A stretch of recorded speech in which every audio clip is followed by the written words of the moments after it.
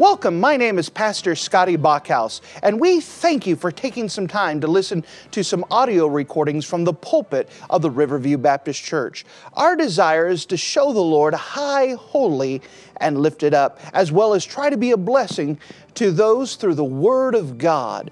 Please enjoy this message, and we pray that it will be a blessing to your life. And if you wouldn't mind to take your copy of the Word of God and turn with me to the book of 1 Kings, chapter number 4. The book of 1 Kings and chapter number 4.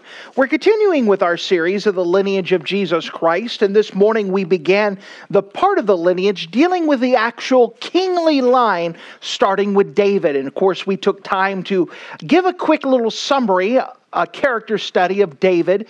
And now we're going to hit the next king in line, a summary statement of David's son, Solomon, who is next to reign in David's stead. Of course, now we're entering into a section, especially starting on Wednesday when we hit Rehoboam, that we're going to be hitting a lot of the kings of Judah that perhaps you may not be familiar with, but it is good to know, especially not only they're recorded in God's Word, but they are part of the lineage of Jesus Christ. And it's amazing to see how God wove this tapestry from the beginning to the end to get us to the Lord Jesus Christ. But as for now, please take your copy of the Word of God, and I want you to look with me in the book of 1 Kings, chapter number 4. And we're going to turn to several scriptures tonight to examine the life as a character study of Solomon. And let's start in 1 Kings chapter number 4. Notice with me in verse number 29.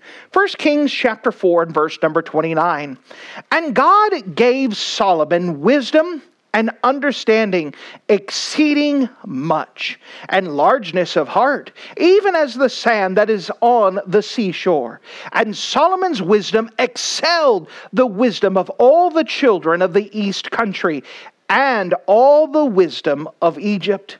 For he was wiser than all men, than Ethan the Ezrahite, and Heman, and Colcol, and Darda, and sons of Mahol, and his fame was in all nations round about. And he spake 3,000 proverbs, and his songs were 1,005. Now, as we examine this, I'm not going to have you highlight a scripture at the moment, but as we examine the life of Solomon, and we'll do a character study on Solomon, we want to summarize his life like this: that a good beginning does not guarantee a good ending. A good beginning does not guarantee a good ending. And if you don't mind, let's go to the Lord together and let's pray. Dear Heavenly Father, thank you again for you being a wonderful God. And as we examine the life of Solomon, I'm asking that not only would we learn more about Bible history and learn more about the historical figure of Solomon, but we would also apply these things to our life and understand the warning that we have in Solomon's life, that even though we may have the blessings of God now, that any time that we turn away and walk away, we also walk away from the blessings and the presence and the fellowship that you desire to have with us. I'm asking that because of this, that we would be warned and reminded that we should stay close to Jesus and have that close fellowship that you desire to have with us. Thank you, Lord, that we could trust you with your work. Even now, the best I know how, I surrender myself to you, to my desires, my goals, my ambition, my lips, the words that come out, my thoughts. I give them all to you. And that you do with what you want, that we can trust you to do your own work through your word. Thank you, Lord, in Jesus' name. Amen. There are 3 biblical books that are attributed to King Solomon, meaning that we recognize that he was the human penman as God inspired him through the Holy Spirit, and that God had used Solomon in different aspects of his life. And when you examine those books, you could see these 3 books of the Bible actually line up to the different phases within Solomon's life. The 3 books that were written, penned by him as the human penman would be the Song of Solomon, Proverbs, and Ecclesiastes. And with each of these books, we'll do just a quick little snapshot of each one as we look at Solomon's life and place them together. The very first thing that we want to look at is King Solomon's early life, and we see this with the Song of Solomon. The Song of Solomon, and let's look at his early life. Well, if you don't mind, let's actually turn to the Song of Solomon and just grab a quick little overview. The Song of Solomon, found within the poetical books. If you're in 1 Kings, you're in the historical book section. Just keep turning, and you'll come into the poetical book section of Job, Psalms, Proverbs, Ecclesiastes, Song of Solomon. Song of Solomon, and notice with me as we turn there in the Song of Solomon. Now, we've already hit earlier this year and examined the Song of Solomon, but just as an overview, in the early part of King Solomon's life before he was king, he was actually raised outside of the city of Shunem. And there outside of the city of Shunem, he happened to fall in love with a little Shunammite girl. And for some reason, every time she would ask about his background and ask where he came from, he would always dodge the question, but they became and fell in love with each other. One day, he came to her and said, "I'm sorry, I have to go to Jerusalem. My folks are putting me in Jerusalem, but I guarantee that one day I will come back for you." And so the Shunammite girl took him at his word, and every day she would dream about her wonderful shepherd boy that she had met, and she would talk about him. And all throughout the Song of Solomon, you would have a nice snapshot of her talking about her wonderful man that she loved, and you could see as she begins to explain over and over to Mama, and Mama just roll her eyes and just repeat, "Oh yes, hair's like a raven," and she talks about all the things that are going on. And then she would start to have nightmares, and she would start looking so much for her shepherd boy, and he never came back, that she started to have nightmares. And she would wake up inside of her nightmare, she'd wake up and that her shepherd boy had come back for her and knocked on the door and called for her. And she wasn't ready, and she said, "No, let me sleep some more." And then she would wake up inside of the dream and go to the door and find that she missed her shepherd boy. And she would start asking the guards, "Have you seen my shepherd boy? Have you seen my shepherd boy?" And this would be a reoccurring dream that she would have over and over and over. But that's how intense she was to find her shepherd boy. That one day she said, "My shepherd boy is coming back for me. I love him. He promised he's going to come back to me. I know he's going to come back for me." Well, time passed and more time passed. And one day the announcement came that King Solomon of Jerusalem was coming to this little city of Shunem. And the city of Shunem had never had, or wasn't used to having royal visitors like this. And the Bible goes on, and again, I took much time to explain it when we overviewed it, how the dust began to cloud up on the horizon before the caravan got there, and the soldiers were marching, and how the sun would glint on it, and the carriage came, and how beautiful everything was set up, and King Solomon's thing. And the little Shunammite girl wasn't there. Her mama said, "Are you going to go see the king?" "I'm not looking for a king. I'm looking for my shepherd boy." And sure enough, when King Solomon came, the one person he was looking for was the one person who wasn't there. And indeed, that shepherd boy was King Solomon. And now that he was king, he had come back for her just like he promised. And they took that Shunammite girl, and he took her to Jerusalem, and there they got married. Again, I went and expounded all of this earlier this year and took some time for it. But notice, if you don't mind, the theme verse of Song of Solomon, chapter 2 and verse number 4. It says, "He brought me to the banquet house, and his banner over me was love." And so as she came back to Jerusalem, they would have the flags waving and just celebration for that wedding day as they went to Jerusalem. And she could say, "Truly this, his banner over me is love." And we could see Solomon in his early days that it was one of innocence and one just of of just true love. Many people believe that this was a true story of the love between Solomon and the Shunammite girl. And as was recorded earlier where we read in 1 Kings chapter number 4, that Solomon ended up writing over 1,000 songs and many proverbs. And the early part of his life as he's getting settled to be king was one where he was just simple-minded, in love with a girl, had a desire to be close to God. We understand that the highest, holiest relationship in all the world is between a husband and a wife. And the highest, holiest relationship in all the universe is between a person and God. And we're thankful that as we look at the Song of Solomon, that it is a picture that one day we have a shepherd that we're looking for. And when he comes back, he's coming as a king. And that we're just looking forward to his return. And we don't know when it's going to be, but he promised he was going to return. And that hopefully you have that same heart, that you're looking forward to that soon coming king who promised he would return back to us to receive his bride unto himself, to that wonderful wedding day. And we could see the early part of Solomon's life. Well, as time went on, we could see that Solomon developed a good, close walk with God. Notice as we go back to the book of 1 Kings, and notice with me in the book of 1 Kings chapter 3, that God actually appeared to Solomon twice. And that Solomon had a privilege that few others in the Bible ever had, to have a personal walk. And when God manifested and appeared to Solomon himself. And what a walk and a relationship that he had. Of course, Solomon's father was King David, who was a man after God's own heart. And that David had taken the time to raise and teach David to walk, or to teach Solomon to walk with the Lord. Notice as God actually appeared to Solomon, look with me in 1 Kings chapter 3. 1 Kings chapter number 3. And notice, if you don't mind, 1 Kings chapter 3. Let's start at verse number 1. And Solomon made affinity with Pharaoh, king of Egypt, and took Pharaoh's daughter and brought her into the city of David until he made an end of building his own house and the house of the Lord and the wall of Jerusalem round about.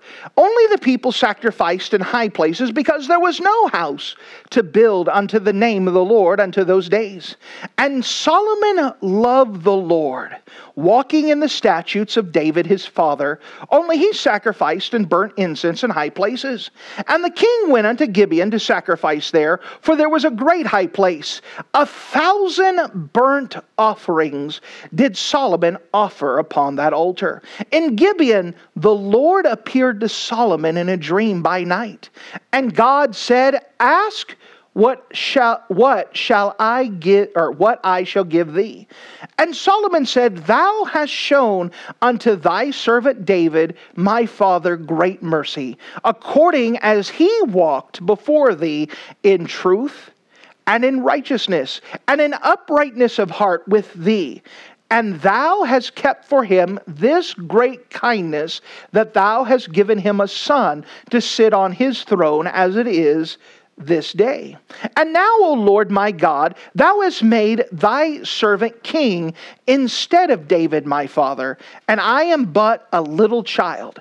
I know not how to go out or to come in. And thy servant is in the midst of thy people, which thou hast chosen, a great people that cannot be numbered nor counted for multitude.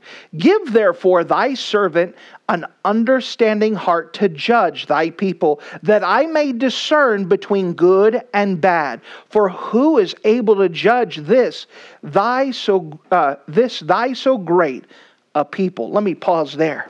So Solomon had a walk with God and a relationship and a fellowship with God. And there was a time that he actually took time to give 1,000 sacrifices unto God. He was just trying to be as devoted as he could with what knowledge he had of God. And so God spoke to Solomon and said, listen, I'll give you a request. What request would you have of me or God? Now, could you imagine being given a blank check like that from God? What would you ask for? Would you ask for your house to be paid off? Would you ask for children? Would you ask for this? What would you ask? I mean, could you imagine being just given just a blank request check from God? What would you want? What would you ask for? Well, as Solomon replied, Solomon approached God with very much humility. He says, listen, you showed great kindness to my father David. And listen, you showed great mercy to me just to even allow me to be king. You know, he could have come to the attitude that said, listen, I deserve to be king. No, he was very recognized in the fact that God placed him to be king. And it was of God's grace and of God's mercy. He was understanding that he was like a little child that didn't know how to get out of the rain. You who have children understand that. Sometimes the kids play outside. It's raining outside. Really? And it doesn't bother them, but they don't understand. You need to get out of the rain. And he was kind of saying, God, as I'm king, I now have the responsibility for this great nation. By the way, it's your people. I recognize I don't have enough sense to come out, to come in. I don't know anything. I need you. And I need you to give me wisdom to have discernment, to know what is good, to know what is evil for this great people. Now that's a humble attitude. I need you. He recognizes I can't do this. It's not me. It's not my ability. I need you. So how did God respond? Notice with me in verse number 10. And the speech pleased the Lord that Solomon had asked this thing. And God said unto him, because thou hast asked this thing, and hast not asked for thyself long life, neither hast thou asked riches for thyself, nor asked the life of thine enemies, but hast asked for thyself understanding to discern judgment. Behold, I have done according to thy words. Lo, I have given thee a wise and understanding heart, so that there is none like thee before thee, neither after thee shall rise any like unto thee. And I have also given thee which thou hast not asked, both riches and honor, so that there shall not be any among the kings like unto thee all of thy days. And if thou wilt walk in my ways to keep my statutes and my commandments as thy father David did walk, then I will lengthen thy days. What an amazing conversation he was able to have with God. God gave him a blank check. In return, he said, all I want is wisdom. And God says, because you didn't ask for these other things, I'm also going to give you those other things because wisdom is the principal thing. That's what you need the most, and I'm willing to grant it for it. Now, again, that's an amazing encounter that he had with God, but it was not his last. Turn with me, if you don't mind, to the book of 1 Kings chapter 9, and we can see he had another encounter with God. Now, what we're doing is laying a foundation that as he's king and now entering into the main part of his life, he's entering into it with the wisdom of a king that God had granted to him because of his walk with God that he had established. Notice with me 1 Kings chapter number 9. And let's start in verse number 1. And it came to pass when Solomon had finished building of the house of the Lord and the king's house and all Solomon's desire which he pleased to do, the Lord appeared to Solomon the second time, as he appeared unto him in Gibeon.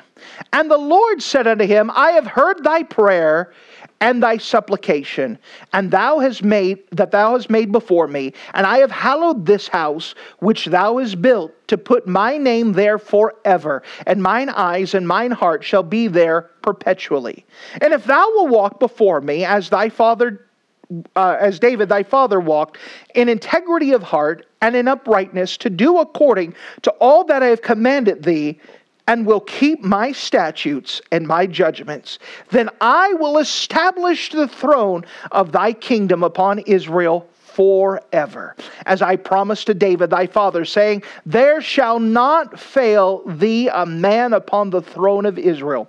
But if ye shall at all turn from following me, ye or your children, and will not keep my statutes, or my commandments and my statutes, which I have set before you, but go and serve other gods and worship them, then I will cut off Israel out from the land which was given them. And this house, which I have hallowed for my name, will I cast out of my sight. And Israel shall be a proverb and a byword among all the people. And at this house which is high, every one that passeth by it shall be astonished, and shall hiss, and they shall say, Why hath the Lord done this unto the land and to thy house? Then they shall answer, Because they forsook the Lord their God, who brought forth their fathers out of the land of Egypt, and have taken hold upon other gods, and have worshipped them and served them. Therefore hath the Lord brought them upon this evil. Now again, God appeared a second time to Solomon. And he says, listen, you've now put the temple, and I'm going to put my name here, and it's going to be associated with my name forever. In addition, I am going to reiterate the promise that I gave David, that there's always going to be someone from this lineage to sit upon the throne. But I want to give you a warning that the key to this is that you stay walking close to me. And that any time that you or your children turn away from walking me and start serving other gods and serving false idols, there's going to be a destruction. There's going to be things that happen. And all the world is going to say, what happened here?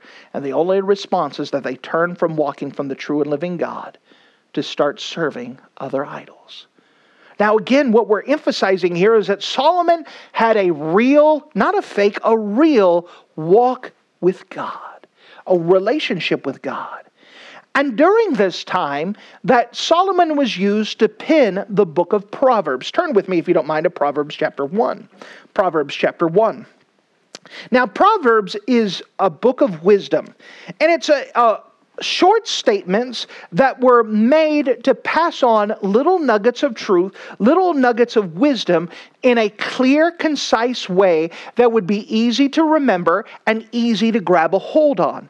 And it was meant kind of like the idea of a father giving proverbs, giving wisdom, giving advice to like a son to teach them to walk wisely in their life and to work. Now, again, we're not going to cover all 31 Proverbs, but we're going to look at Proverbs chapter number 1, the very first proverb, and we want to gain something as we're seeing Solomon, the man of wisdom, and as he's used to pen this book of the Bible with the inspiration of the Holy Spirit. And notice with me in Proverbs chapter number 1.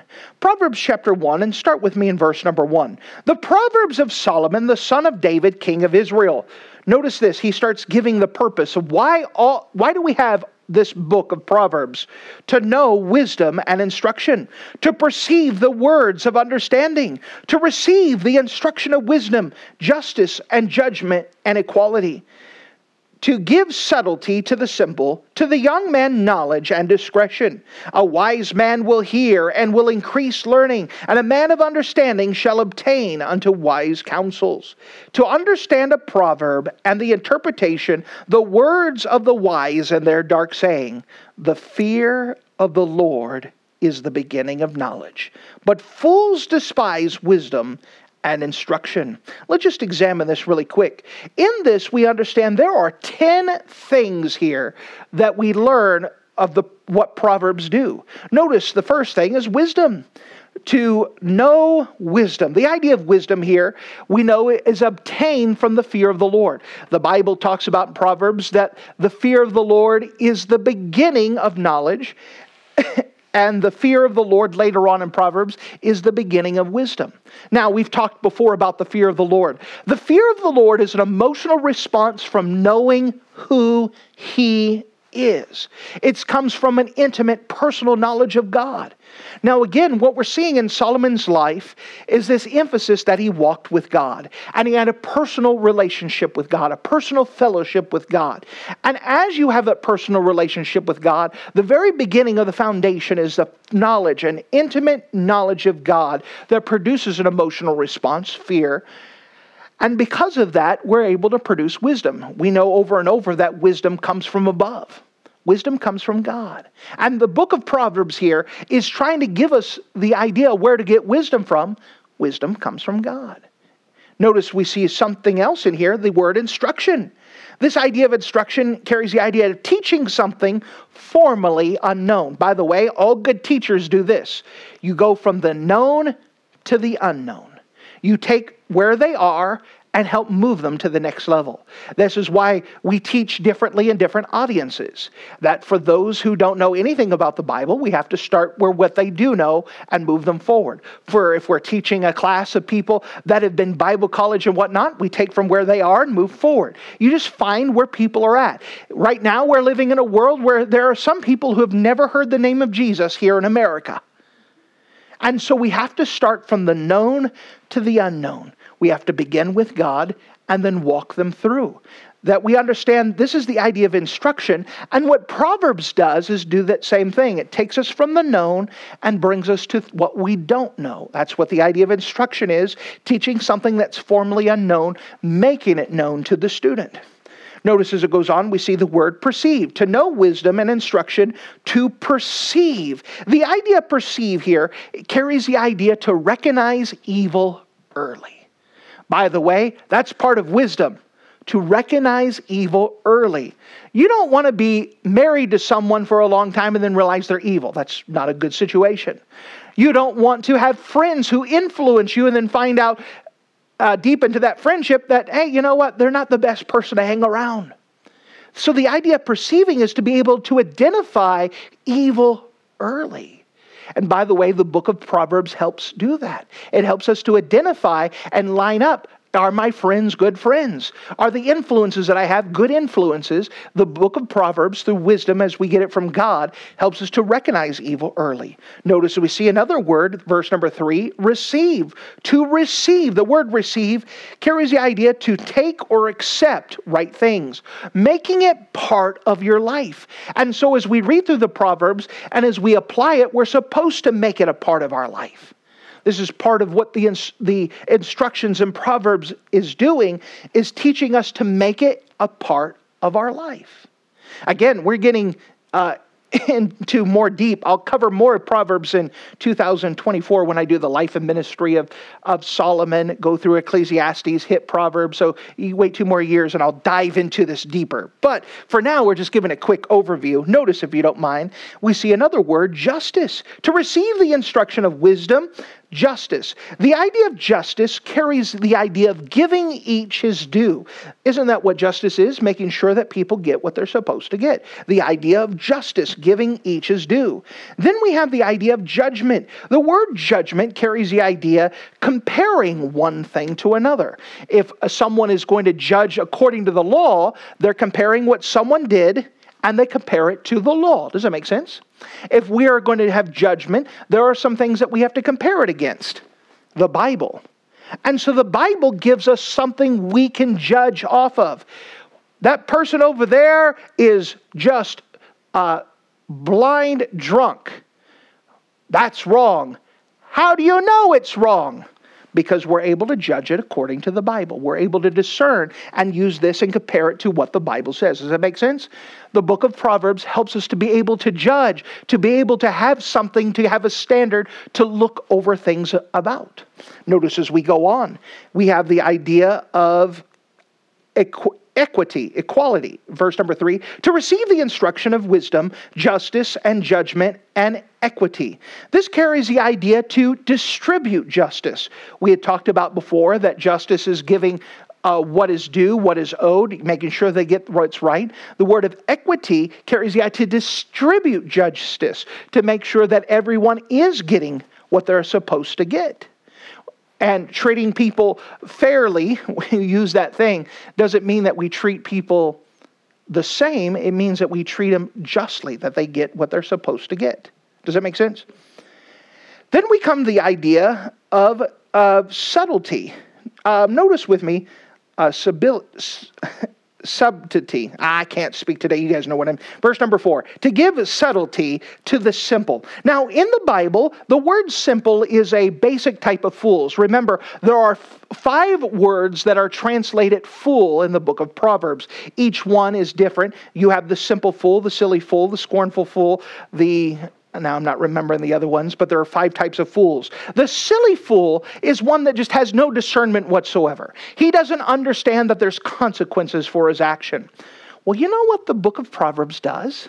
The book of Proverbs helps them to have subtlety to the simple. The word subtlety in this case here carries the idea of a thin measurement, thin and fine, to give just enough. And so what the book of Proverbs does is able to give wisdom to those who have none, those that don't have any discernment. This is why, as young people, teenagers, one of the greatest things you could do every day is not only read your Bible, but to read a proverb every day. To be able to give you some help on areas that you don't even know you need help with. To be able to give you wisdom on things that you don't even know yet that you need.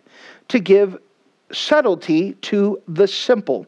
Then notice it uses the word knowledge. To give subtlety to the simple, to the young man, knowledge and discretion. The word knowledge in this case is carrying the idea of clear understanding.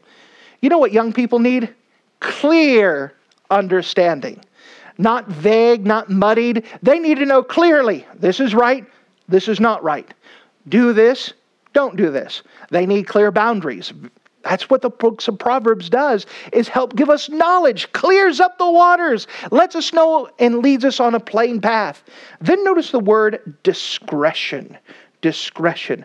Oh, people need discretion. The word discretion here is knowing what to do and when to do it. You know, there's a right time for certain actions, and there's a right thing to do in certain actions. We need to have discretion. Somebody says, well, I need to be honest. Yes, always be honest. So I'm going to go tell my mom that the dress that she's wearing makes her look fat. Not wise, all right? Not wise at all. All right? So discretion has the idea of knowing what to do and when to do it. There are times where you just smile. All right? There are times where you don't repeat everyone's business. When we taught in Christian school, at the beginning of the year, you get all the parents here and we make a deal. All right, parents? You don't believe half of what the kids tell you about the school, and we won't believe half of what the kids tell about you. Why? Because kids will tell everything. They have no discretion. You know what I caught my mama doing last night? I can't wait to tell everybody at Sunday school class. It's one of the joys of Sunday school teaching, is that you never know what they're going to tell about. You teach them over time discretion. You know what? Things that happen at home, we're not going to go tell our Sunday school class. All right? It's not that you're trying to hide them. It's just that audience doesn't need to know. Does that make sense?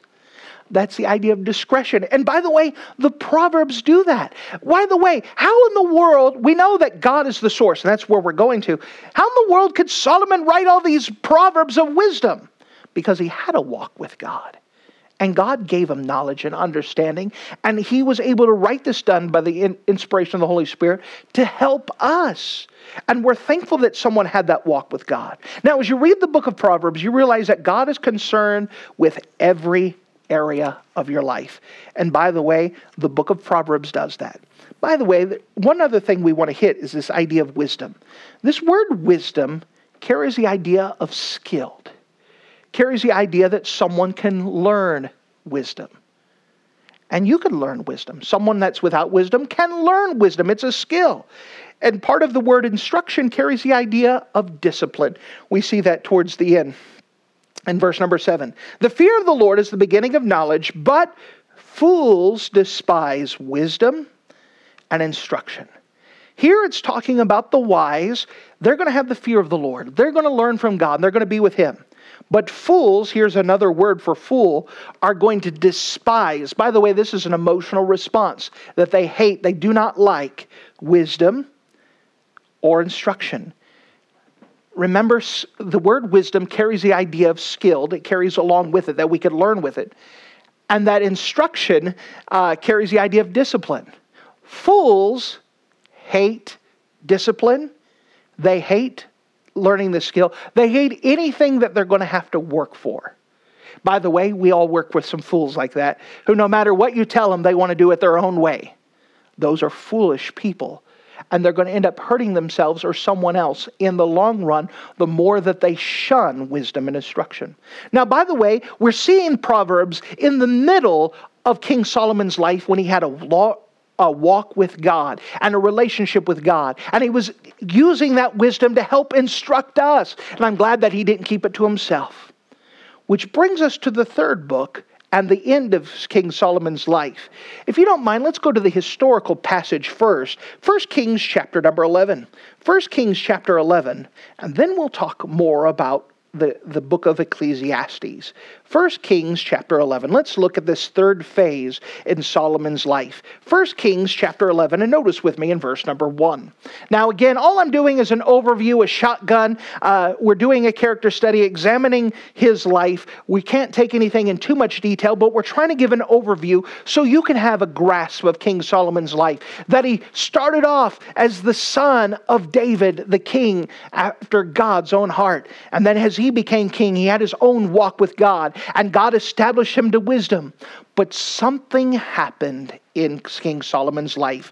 Notice with me in 1 Kings chapter number 11. Notice with me in verse number 1.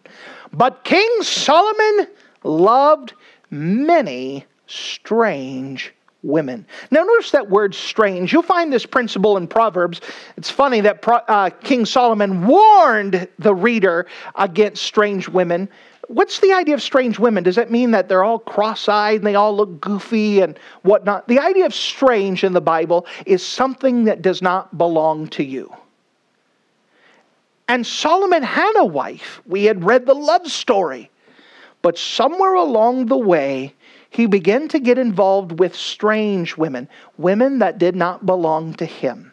But because he was king and because of his prestige, he started to get involved with other women who were not good for him. Notice as it goes on, verse number 1. But King Solomon loved many strange women, together with the daughter of Pharaoh, women of the Moabites, Ammonites, Edomites, Zoadites, and Hittites, of the nations concerning which the Lord said unto the children of Israel, Ye shall not go into them, neither shall they come in unto you, for surely they will turn your heart after their gods.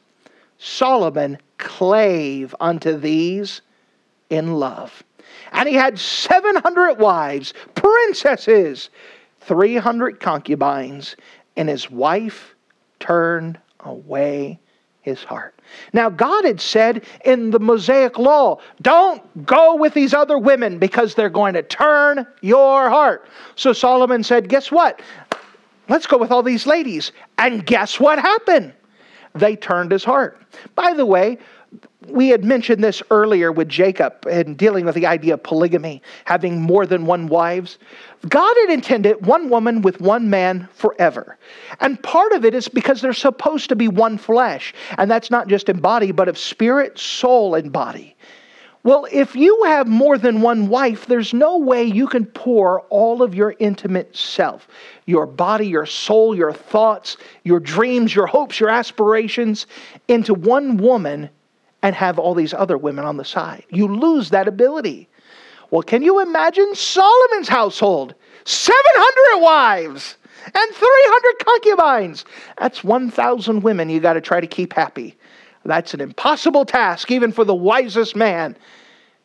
Now, some of these, granted, are political marriages, meaning that someone said, Solomon, will you marry my daughter? And knowing that if you marry my daughter, you're not going to conquer my kingdom. That's a good trade. And so they would have political marriages, and they had other things. Some of them were political. Some of them were because he lusted.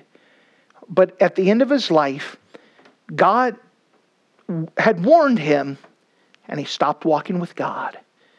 And he had one wife that he was trying to make happy that day. That was the mistake. And said, oh, I don't want to go to your temple. I want to go to my temple. Why don't you do what I want you to do?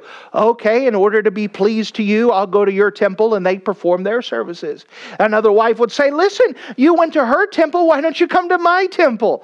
And so he went to go try to keep her happy and to keep peace in the home. And there was no way to keep peace in the home. And next thing you know, he started to serve this God and this God and this God and this God. Mainly to try to keep those other ladies happy.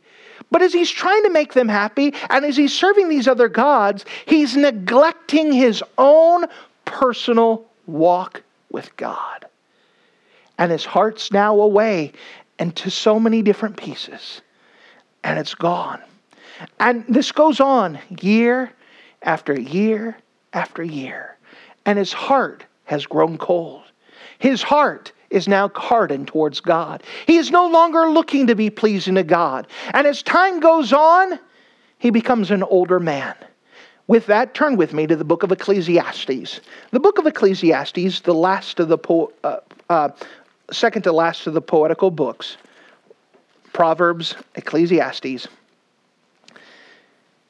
And we'll look at a couple verses within Ecclesiastes. But as we turn there, Solomon has now entered the last part of his life. He has been away from God for a long time, and his heart has become cold and calloused. It's hardened, and he no longer has a close relationship with God. When we see the book of Ecclesiastes, there are two phrases that pop up over and over. The first phrase is under the sun. Under the sun. And the idea of under the sun carries the idea, it's a poetical way of saying without regard to God. So when someone's living under the sun, they're saying, I'm living my life without regard to God. It's a poetical way of stating that. The other phrase that you'll find in the book of Ecclesiastes over is vanity of vanity. The word vanity carries the idea of empty. And so what he's saying is that it's empty. This is empty. This is empty. This is empty. And as you put those two phrases together, what you see, the key idea of the book of Ecclesiastes, is that when you live your life under the sun without regard to God, your life becomes empty. Empty. And as King Solomon is writing this, he's looking back in his life, and he's looking back and he says, guess what? I studied to become knowledgeable in everything. You see, Solomon just didn't like animals. He became a zoologist. He just didn't like plants. He became a botanist. He put himself to study all of these subjects. He was someone of science, someone of nature, someone of these things. And he says, I studied all of these things. And let me give you the conclusion of the matter. It's empty.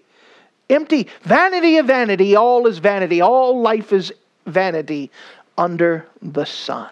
If you don't mind, let's highlight a couple different things that we see together as he just records this emptiness that he has. Again, he's an older man looking back at his life. He's taking stock of his life where he's at now.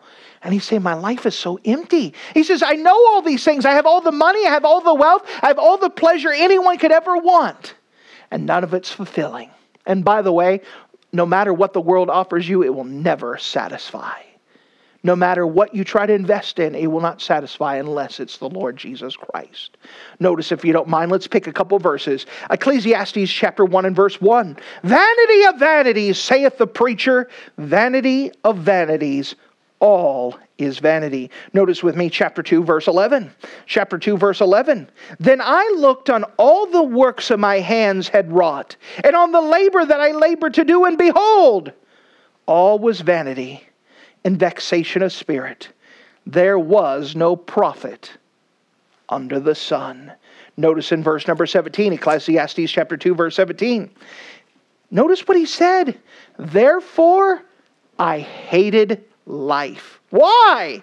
Because the work that is wrought under the sun is grievous to me, for all is vanity and vexation of spirit. Now again, we're just getting some summary statements, but here's Solomon, the wisest man. If you go back and read the account in 1 Kings and look in the book of 2 Chronicles and see all the things that was attributed to Solomon, the accomplishments, the things that was done, all the things that God allowed him to do. And Solomon's looking back at all of it and says, you know what? I hated it. I did all this work and I look back at it, just empty.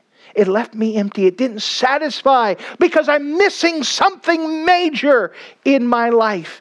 He says, I hated life. Can you imagine the richest man in all the world making an announcement? I hated life. You look at the smartest man in all the world to give the announcement, I'm the smartest man, I hate life. Look at the man who has any pleasure that he wants, any entertainment, I hate life. I hate life. Why? Because it's so empty. It's so vanity that I'm living my life and I haven't been living it in regard to God. Without God, nothing satisfies. I filled my heart up with all these things. Notice with me, if you don't mind, in chapter 7. Again, we could go verse after verse. I'm just hitting some highlights here. Notice with me in chapter 7 and verse number 25. Ecclesiastes chapter 7, verse 25.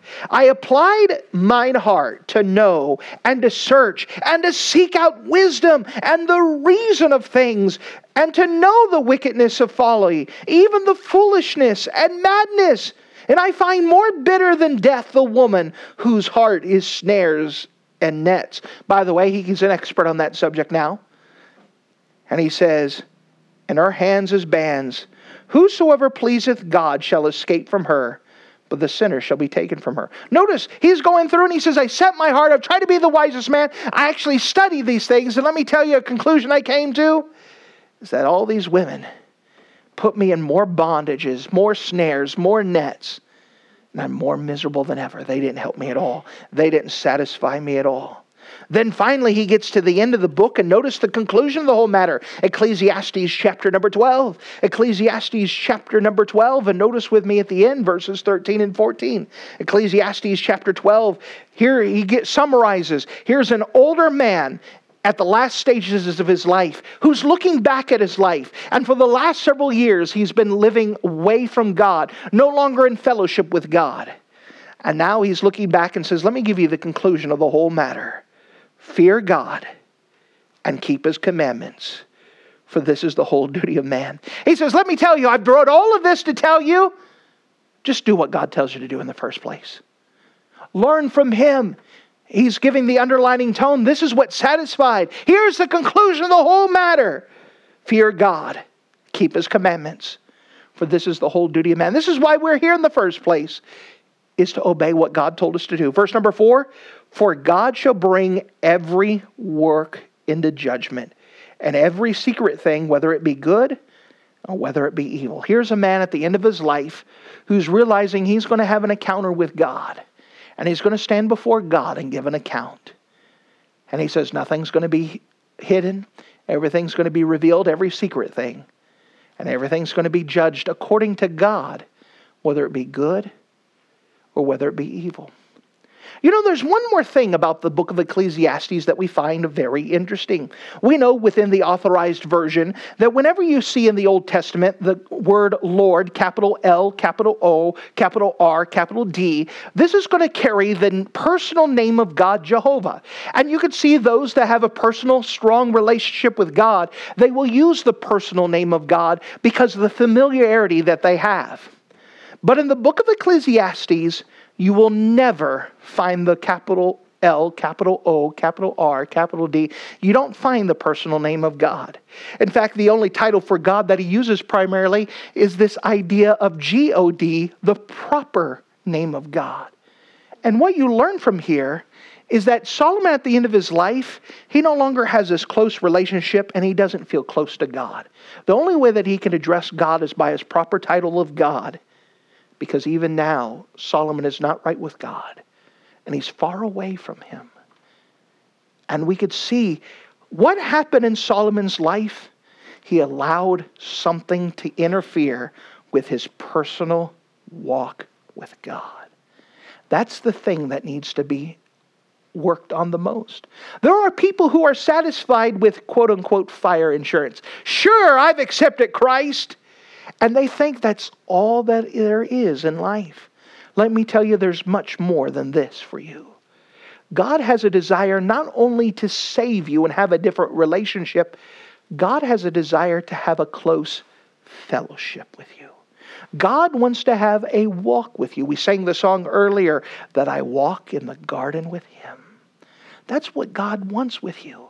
He doesn't want just to be a faraway God who gives commandments and we say, yes, sir, and begrudgingly do it. God wants to have an intimate, close fellowship. Why did God create man in the first place? For fellowship. What broke that fellowship? Sin. Why did Jesus die? To forgive us of that sin, to restore that fellowship. That's what God wants in the first place, is a personal walk with God. May we say it this way? God desires friends. The Bible says in the book of Proverbs that he that hath friends must show himself friendly, and there is a friend that sticketh closer than a brother. That's not two separate statements. That's one thing. That there is a friend that sticketh closer than a brother. That's Jesus Christ. And if we want to be his friend, we must show ourselves friendly. We must work on having this personal relationship with God. It's a cheap illustration. I've used it before, but it's still apt. Of an old couple. They'd been married for many years, and they're driving down the road in the old pickup truck. And the wife looks at the distance between her husband and her, and she looks at him and says, "You remember the days where we drove down in this old pickup truck and we were close together?" And the husband who's driving looks over and says, "I didn't move." We know in our relationship, it's us that moves. God's here the whole time. And that you're always as close to God as you want to be. That your relationship, your fellowship with the Lord right now, it's honestly because that's where you want to be. You can always be closer. In fact, that's the whole Christian life, is the never-ending pursuit of Jesus Christ. That he's our goal and we're constantly after him. And let me tell you, there are so many people who live their life, and at the end of their life, they're like Solomon and said, "Listen, I have riches. They don't satisfy. I have women. I have relationships, but they don't satisfy. I have family. But when it's all said and done, it doesn't satisfy. I have knowledge. I have entertainment. But none of those things satisfy. They just become empty. They may give you pleasure for a moment. But when you're all by yourself and no one's around, there's an emptiness when you don't have a close relationship with God. And I'm trying to encourage you tonight, folks. You can have that relationship with God. You can have that fellowship with God, and that's what God desires. And you right now are as close to God as you want to be. May I ask a question? Are you closer to God right now than any other time in your life? If that statement is no, may I tell you bluntly and plainly, you're backslidden. If there's ever a time where you were closer with God than you are right now, you're backslidden. But here's the good news. He's always waiting for you to come back. At any time, you could come running back. He loves you that much. 1 John 1:9. If you confess your sins, he's faithful and just to forgive you of your sins and to cleanse you from all unrighteousness. God desires to be friends with you now. You said, "But you don't know how many times I've turned away from God." Oh, but let me tell you, I may not know what a sinner you are, but I know what a Savior he is. And his desire is still the same. He wants that close fellowship with you. Thank you for listening to this audio message. This is Pastor Scotty Bachhaus, and I encourage you to take this information that you just received and make a specific decision to follow after the Lord. If you don't know Jesus Christ as your Savior, let me beg you to take the time to receive Jesus Christ for the forgiveness of your sins. If you are saved, I encourage you to make a decision in your life to help you get closer with the Lord. If there's anything specific we can do to be a blessing or to pray for you, we encourage you. Look us up on the internet at riverviewbc.com. Once again, that's riverviewbc.com. Or if you would prefer to call us, you could give us a call at area code 920-530-6308. Once again, that number is 920-530-6308. If there's anything we can do to be a blessing or an encouragement to you, please let us know. We would love to make ourselves available. Thank you.